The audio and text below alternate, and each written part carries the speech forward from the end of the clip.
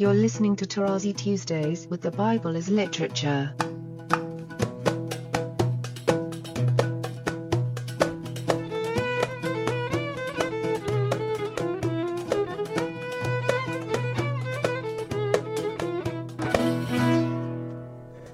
Hi, this is Father Mark Boulos, and you are listening to Tarazi Tuesdays with the Bible as Literature podcast.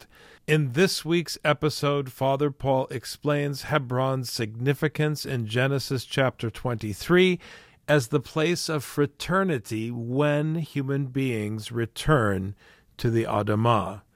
I am delighted to introduce Father Paul on the Bible as Literature podcast, Tarazi Tuesdays.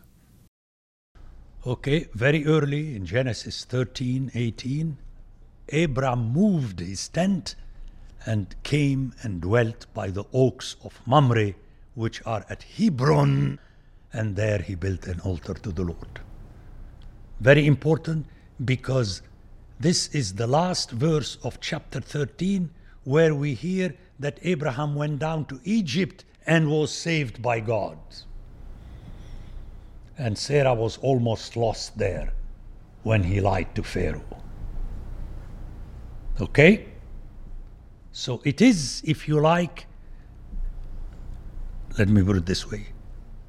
The oaks of Mamre are mentioned, Mamre is mentioned the first time in conjunction with Abraham having come out or having been brought out of Egypt to settle in Canaan without leaving it anymore.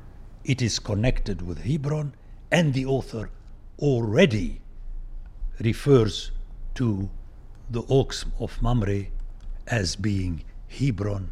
And in that same verse, Genesis 13:18, we have the first mention of Hebron. 23 in our text, verse 2, being the second in line. So in both cases, Hebron is linked to Mamre. And here we have the addition of this famous east, which we encountered very early with the Garden of Eden, and then Cain, and then the people who wanted to build a tower in the east, and so on and so forth. The field with the cave which was in it. Let's hear 17. So the field of Ephron in Machpelah, which was to the east of Mamre, which is Hebron. The field with the cave which was in it, and all the trees that were in the field. It's like the garden. Okay, just a specific spot. Throughout its whole area was made over to Abraham as a possession. We have here another root, Qana Miqne, it's like Cain, which parallels Ahuzah. But watch out, if you read only this verse as a possession, it is as though it's yours. But if you link it with the entire story, where the two times where the parallel of Mikna, Ahuzat, is mentioned, appears in one phrase with Qeber, you will realize that it is the place where he is bound to be buried. In the presence of the Hittites, before all who went in at the gate of his city. After this, Abraham buried Sarah, his wife, in the cave of the field of Machpelah, east of Mamre. It is now only that the name of Ephron disappears. But until now you realize that he is taking a part of the property of a Hittite. That is Hebron in the land of Canaan. Okay, so Hebron is interesting because it's the place of fraternity whenever we all go back to the Adamah. and not so much while you are living. It's a very impressive text. And it becomes even more important when you hear Jacob, who asks his son Joseph that should he die in Egypt, that he would be taken up to be buried in the land, and the bones of Joseph are carried together with the Ark of Covenant so that he could be buried. And this is mentioned at the end of the book of Joshua. It's very impressive. Notice that they become one in the Adamah, in death, when you're buried. Now let's go back to my example in the Middle East. When you hear that someone, whoever it is, it's not a big deal that someone dies. The big deal is how you react to it. Subhanul Hayyul Baqi. May he be praised, the one who lives forever. And that is why I like in our services, which many other people assume philosophically, what's the big deal? For me, it rings a different bell. The Lord of the living and the dead. Very interesting. Right? You're paying at the funeral, and actually in this case, you are adding the living. Because the service is about the dead. But you're saying to everybody, trust me, it doesn't make any difference. Okay? You can drop dead while you are leaving. Okay? Remember the wife of Lot and so on. Very impressive. And here, really, you have to be Middle Eastern that grew up in the 50s in the Middle East, as the author of this podcast, Father Paul Tarazi, was. Otherwise, you'll never be able to comprehend it. And you hearers, in order to get it, you have to be baptized in the scriptural lingo. You can't comprehend, you can't encompass. Notice the Greek verb, katalambano. To understand something, in other words, you have to embrace it. And unless you embrace chapter 23 and you pass the final with me, and I will let you pass at the end of the semester in what you tell me about 23, which most probably I shall not do, then I can say that you got the message. Otherwise, it's vain talk. You are just talking. Okay, I remember when I was... this story my hearers should know, because only my students know it. That the great Father Paul, who was just Nadim, although he was still great as Nadim, when he was a teenager, and he would speak a little bit more than necessary, his very soft mother, may she rest in peace, who was trained by the friends, would tell him, stop philosophizing. Majestic. You see, where I learned my anti-Platonic attitude is from my mother, who was raised by the Friends in Ramallah.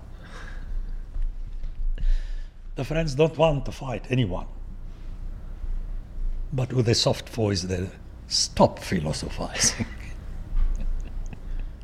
So, the field and the cave. Notice how the text repeatedly stresses that this field is in conjunction with the cave, or vice versa. But ultimately it is the place of burial. That is, in it were made over to Abraham as a possession for a burying place, which is again Ahuzat Keber by the Hittites. Let's hear this text, if you don't mind. The field and the cave that is in it were made over to Abraham for once more. So the last phrase you hear in the chapter is Ahuzat Keber, a possession of tomb. A tomb possession, a tombly possession. And it was granted to Abraham by the Hittites, Wayakum, and stood, very important word, calm. It's full of assuredness. This is how it stands until today. Hassadeh, the field, Wahamma'ara, cave, Arabic, Magharat, it's the same word. Asher bo, which is in it. Le Abraham la Ahuzat Keber. Notice, Wayakum, it stands. It is sealed. By whom? By the Bnei Het. Me'et, from the side, by the Bnei Het. Meaning that my earlier reading, that it would not have been so except by the decision of this time all the Hittites, because they had to second Ephron. They could have told him we would not accept. But that was his will, they accepted by the Hittites. This is how it stands. And now, hearing this chapter again, was I aware of all that, I would rephrase my commentary on Joshua, adding that one of the reasons why the land of Canaan in which Joshua entered was presented as the land of the Hittites. It makes sense, but again, I have to thank both of you for allowing me to continue my work, and hopefully my hearers will notice that really, now and then at least, I'm adding new info and new food for thought for us to realize what is going on. Wayakum, and it stood, it's a powerful word. Qam, qum. It stands like this. What? That the land, the field, and the cave, which is in it, unto Abraham. In other words, it became for Abraham a tombly possession given to him. You don't have the word given, but the English had to add it, because in Hebrew you have from the part of the sons of Het. I mean, in Hebrew it's very clear. It cannot have any other meaning. That the deal was not sealed by Abraham, the deal was sealed by the sons of Het, the Hittites. They function the way God functioned in the previous chapter. Okay, it is through the mediacy of the Hittites that God gave the gift of Hebron to Abraham. And Joshua will get back at you by telling you, remember that story? That's why it is not Joshua that ended with Hebron, but Caleb that ended with the legacy of Hebron. And once more, I was stunned when I realized that this story is mentioned twice. It is mentioned of Caleb by himself, and then a few verses later, when you have the allotment of all the places in Judah, among whom is Hebron, you have a repetition that it was given, the legacy, to Caleb. So, I don't know, you don't want to consider it the central chapter. I do, at least, and I'm a naturalized American citizen, so I'm entitled to my opinion, and I stand with that. Chapter 23. So I got there. Now I'm going to change my policy for those who still come to me to confession at the beginning of Lent. Usually I assign Ezekiel 23. Now I'm going to add Ezekiel 23 and Genesis 23. Very easy to remember. You keep reading these chapters. Anyway.